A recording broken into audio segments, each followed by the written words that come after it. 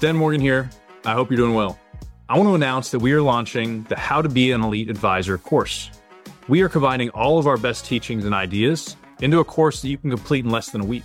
I want to share with you the best ideas that I implement within my practice that have helped me achieve more than I ever thought possible. I want to share how I have unique meetings with clients. What's the mindset of an elite advisor? How do you prospect in a way that'll separate you from other advisors? At the Elite Advisor Network, we reject average. I want to help you see what your full potential is and reach it faster. Set time aside this week to take the course. Click on the link or go visit gobeelite.com. I'll talk to you soon. Steve, welcome to the podcast, man. Appreciate you taking time. Thanks for having me on. You bet. I know you do a lot of these, and I know there's a lot of things we can cover with your background and experience. For our listeners, I'd love for them to get, some of them maybe heard of you, but get a kind of a brief background, your journey in the business. Were you somebody like, I always knew I wanted to be a financial advisor, or did you stumble into it kind of like I did? And then I want to get as practical as we can with all the experience you've had, all the big wins you've had. What can we give our listeners that they can start using tomorrow to make them better? I'll spare you the long version, give you the super short version. I ended up interning for a guy who became a mentor of mine when I was in college, I think after my freshman year, who was one of the top producers at Legg Mason, and kind of fell in love with the financial services industry. And that was the genesis of all this. And it's just been an evolution from there. Was the internship I got into was the only one that was paying me? What got you into that internship? Well, first of all, I didn't get paid. Okay. So it was, I called up this guy I had met through my girlfriend. Her father was his doubles partner, and I asked for a summer internship. And he said, we don't hire kids who haven't graduated college, and we don't hire summer interns, but you can come work for me for free if you want. And I said, when do I start? And it really was, I just wanted to learn a different skill. I thought I wanted to be a doctor and decided I didn't. And so I knew nothing about money, and it was a great education. I love that story. I've found at times it's easy for advisors to have, and this is excuses we all make for ourselves. It's like, oh, that advisor's so successful. He must have come from money, inherited a book. And as a young advisor, I had some of those thoughts until I started meeting more advisors and realizing there's a lot of self-starters that did not have this kind of golden paved road of what they were going to do, but they had the tenacity to figure it out as they went. More often than not, the top advisors I talk to, that's the story versus, family business, I stepped into it and it all went great. Yeah, I mean, it depends on how old you are too, because I'm 57. And so there weren't a lot of advisors when I started. So there wasn't a career path to follow. And there's nothing in high school like, hey, I want to be a financial advisor. So take these classes. So I would expect that most of them would be self-starters, and most of the brokers were, which is, what was the predecessor to our industry. They were salesmen. So they all had to be self-starters. Yeah. Salesmen that turned into business owners because you had to be. Exactly. Yeah. So what was the first season of your career where you were just a full-on financial advisor? I know now we'll talk about some of the other ventures you've done since then, which is probably you were afforded those opportunities to start companies because you did something really well for some period of time. What that first season of becoming, a top in the country financial advisor, how many years was that before you were able to kind of pick your head up and say, I actually have like an entrepreneur thing in me that I want to look at as well? So other than that kind of internship and working at Legg Mason, I never really worked for anyone. I always worked for myself. So that probably started at 21, 22. And then 1994 was when I really kind of started my first RIA. I was, had a few years under my belt running. We didn't know it was called a family office then, but a family office for one wealthy client. And he said to me, this is great. I bet I could sell this to all my friends. Like, we should start a business. And so he and I went in 50-50 and started a business. And ultimately I bought him out and took the business from there. But that was when it all started. Nice. So what was your early years when it was like, there's no advisor path? How did you become a financial advisor? Did you just study a lot? Did you say, I'm going to go out there and just trial and error and get as many reps as I can? Because at one point, I don't know if it's the client I'm thinking of that you had to be fairly impressive to get to a point to where, you would even have that opportunity. What did you do to develop? It was a confluence of events, but really mentors.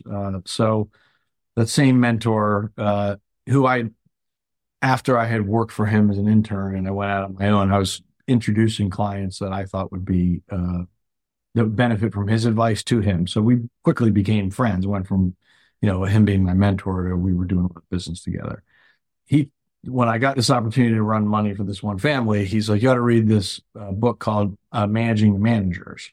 And it was really on the idea of outsourcing this solution of how to manage money, not trying to do everything yourself, like, the traditional brokers had. And then the hedge fund industry had, started to grow. So there was some of that model, and I knew some of those folks. But another mentor, a guy named Bob Levy, who now is the chairman of the Cato Institute, Bob has started a financial services company, and he and I used to hang out all the time, run together.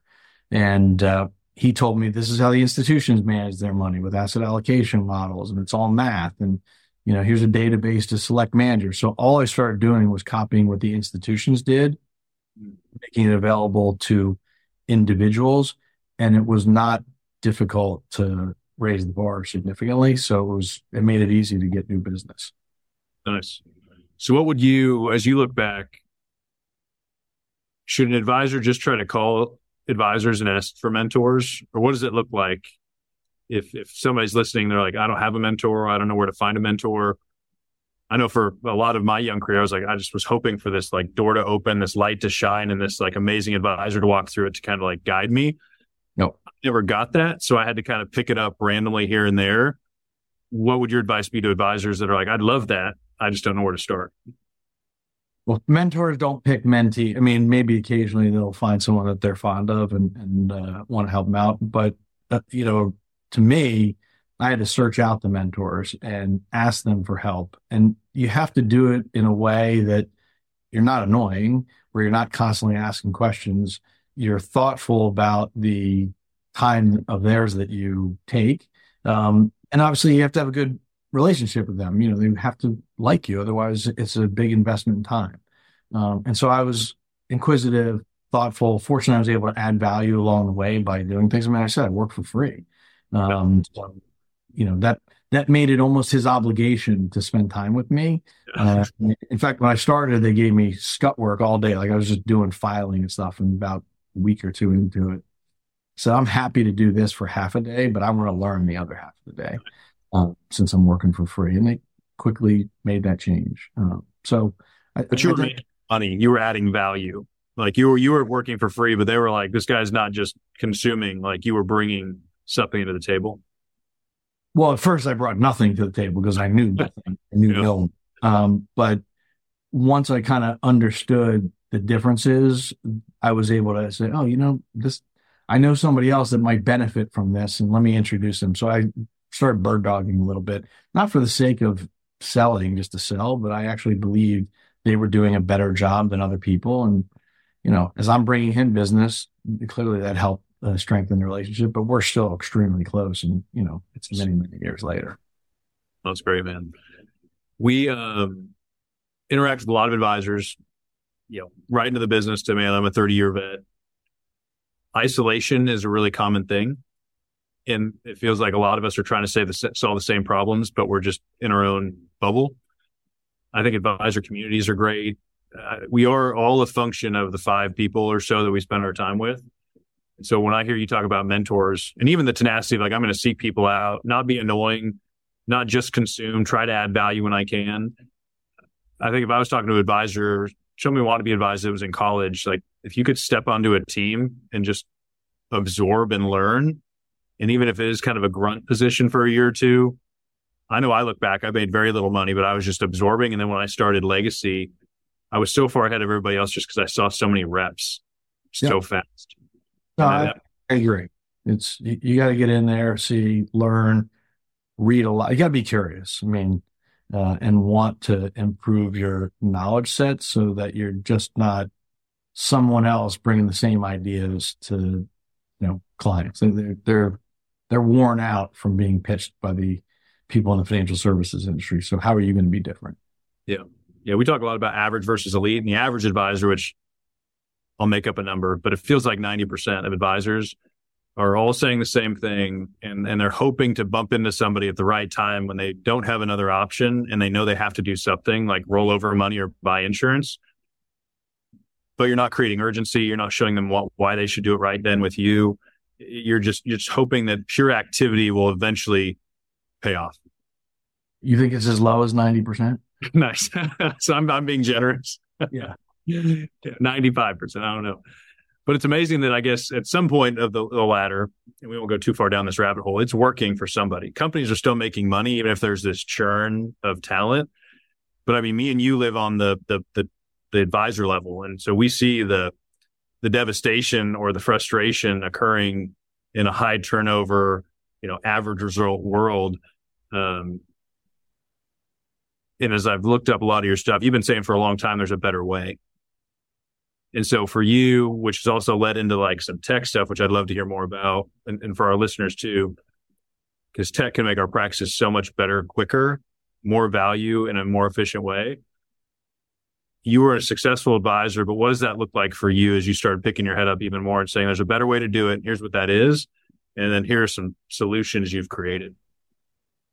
I mean, I think you have to be in a constant state of evolution. So when I started, as I said, the typical broker, the guy I work for would say, all right, well, Stan, how old are you? You're 40. Okay, well, we're going to put 40% in U.S. bonds and I'll manage those, and 60% in U.S. stocks and I'll manage those. And that was the entree. So it was easy to be different by saying, oh, we're going to add in international. And I can't tell you how many clients I talked to about why international made sense. Like, who invests in international? That's too risky. Yes. Yeah. So, that was one part of the evolution, having performance reporting, then focusing on taxes and, then doing financial planning. So I think always trying to stay ahead of the curve, because, somebody who has sudden wealth, they sold their business and they're going to interview a whole bunch of people, or there's a bunch of people who are going to pitch them and why they should use them. As you said, they all are saying the same things. So how are you going to be different and always stay ahead of the curve? Our industry really didn't exist 25 years ago, when I started, and now it's a big part of the financial services industry. But in terms of mediocrity, this statistic's a little old, but I bet it hasn't changed much. 8% of U.S. GDP is financial services. 30 to 40% of U.S. GDP profits is financial services. It is the great train robbery. Like, there are a whole bunch of numbnuts out there moving money from a lot of people to very few people, and usually it's the advisor. And so there is a way to do a better job serving clients and to stand out from the crowd, and that's what we always try to do. Wow. Yeah, I think our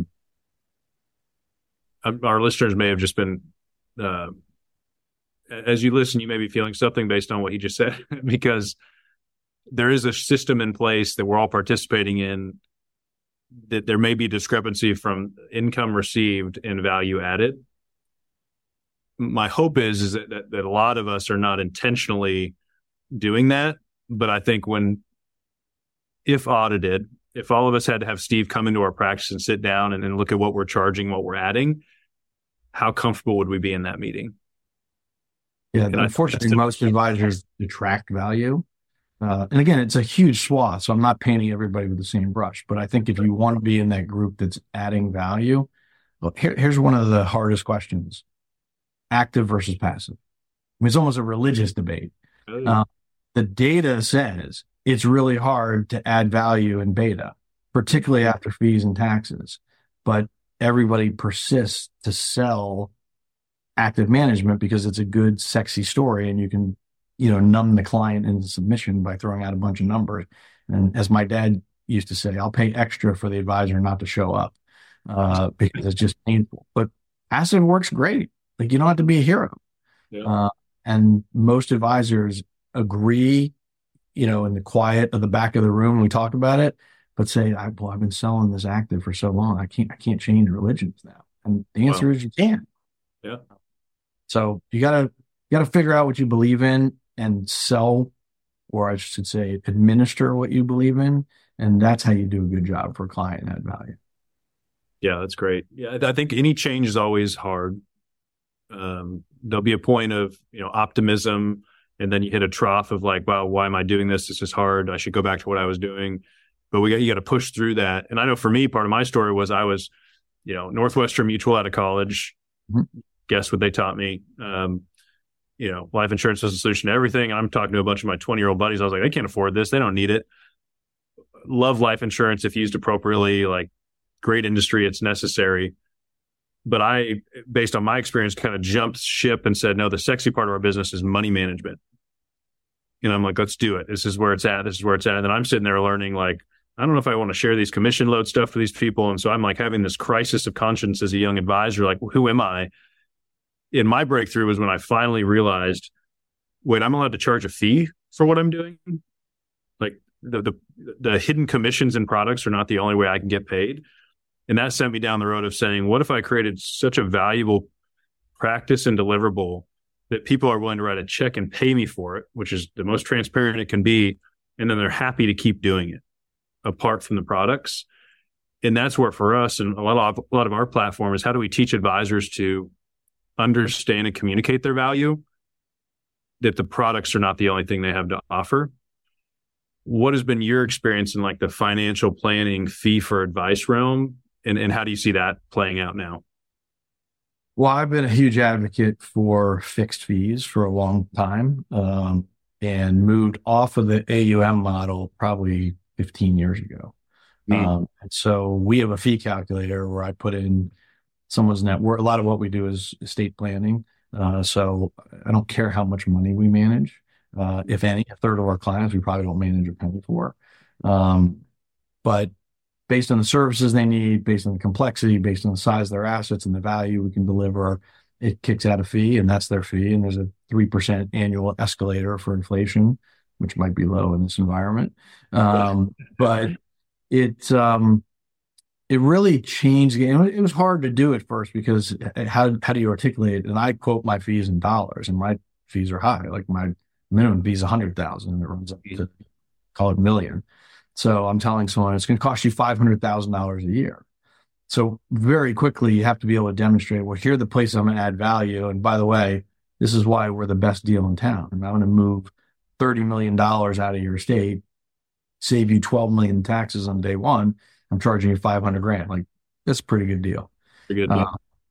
And so I think charging a very transparent fixed fee is really the way that our industry should operate, because if you get paid on AUM, what are you going to focus on? How do I get more assets under management? All costs. Everything else. Exactly. So I'm a big fan of fees, fixed fees. So no AUM fees. And you guys have insurance revenue within your practice? No. So you're all transparent upfront fees for that. I get paid by you, the client. That's it. I'll help with your insurance. We'll analyze your insurance. We'll negotiate everything. It's funny because I was dealing with, we're doing a construction project, and I was dealing with our builder the other day, and I got a storage fee with a 15% markup on it. I said, aren't you just sending the storage fee invoice to me? And they said, yeah, but we mark up everything that we do here. And I said, I'm paying you a fee to do the job.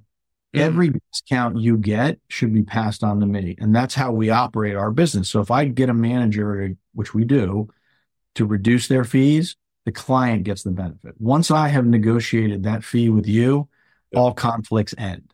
I work for you, and my job as a fiduciary is to make sure that you, the client, are getting the absolute best service, best fees, most transparency possible, so that you feel great about this relationship. Yeah, I love that. It does require a different skill set. And we would even call it a superpower to sit with a client and convey enough value for them to see a dollar figure, not percentages, not kind of fees built into products that they never know how you get paid. I don't know how many advisors have that skill set right now and I don't think it's taught anywhere I was ever to say, hey, it's the product. Don't push the product, find it, try to sell it. It's like you have to come in and create like an experience and almost be a master communicator. So when they leave, any kind of trust gap where you're saying, hey, Steve's a great guy. He's nice. He says he's going to help us, but we don't even know what that looks like. where it sounds like they're leaving your office being like, we know how much it costs and how much he's going to save us. That's a much easier decision. Exactly. I'd say it just comes down to understanding where you add value and being able to communicate it and not being afraid. I mean, fees are quoted in AUM because it's easier for people to not see them and hide them, if you will. But if you understand where you're adding value and you can communicate it, it shouldn't be a problem. Yeah. Tell me about vanilla. Let's unpack that a little bit and kind of the thought behind that and how it's progressed and how advisors could look at using that tomorrow. So yeah, I'd argue that I mean, it was where I started making a big difference was on tax and estate planning. And I'd argue it's the next frontier because most advisors avoid estate planning. And it isn't just for the ultra affluent because, that tends to be my clientele. I'd actually argue it's probably even more important for somebody who doesn't have a lot of money because anything that's lost to taxes or put in the wrong trust or they're not insured or they don't have the right documents in place and haven't taken care of their children, that's even more important. So I think it's our job as an advisor to make sure we cover the foundational components of our relationship. And in that is, okay, Stan, do you have a family? Do you have money? Do you have people you love that you love? Great. Let's make sure. Do you have the right documents in place? Do you have the right amount of coverage to make sure there's liquidity for people who need it in case you're leaving a spouse and or a child behind? So to me, those are foundational. Then it starts moving up into, all right, do we really understand your liquidity? Do we understand what kind of assets you hold? And that's all the core stuff that we do as advisors. And when you get into taxable estates, which are becoming more and more plentiful, particularly as exemption comes down, it's really understanding the landscape of what they have and how to move the pieces around so that you can help reduce taxes. I haven't met too many people that are excited about paying extra taxes. It's easy once you understand this to reduce that tax burden and leave more for charity or your family. So vanilla. Sorry, go ahead. No, you're good. Yeah, I find with clients it's something where it's like I think it's okay. I don't understand the problem that's there. And so first we have to let them know here's the size of the problem. Because I believe people solve big problems, not small problems. If I sat with Steve and I was like, hey, Steve, I could save you $500. Give me 5 hours of your time. He'd be like, I got to go to my kid's soccer game. Like, you just lost me. But if we can find the big one and illustrate it and show them the cost of inaction. So what does the tool help? So if somebody goes to vanilla and they say, I want this tool. What for their practice, what is it going to add? What is it going to streamline? As you dream that up, what's the outcome? So it depends on the client type. And if I work backwards from what we wanted to create, the first thing was understanding what we needed to know about their client to serve their needs. How much wealth do they have? What's their family look like? What identify the problem that we're solving? So that information goes into the software. If they have existing documents, you can analyze the documents. If they don't have existing documents or their documents aren't very good, you can create new documents inside the system and it auto diagrams all that. So instead of getting a stale piece of paper with a Visio or a PowerPoint diagram, you get a really great looking dynamic diagram that you can click through and say, all right, who are the beneficiaries? Who are the trustees? What are the dispositive provisions? Do I have enough life insurance? Is it held in a trust or not held in a trust?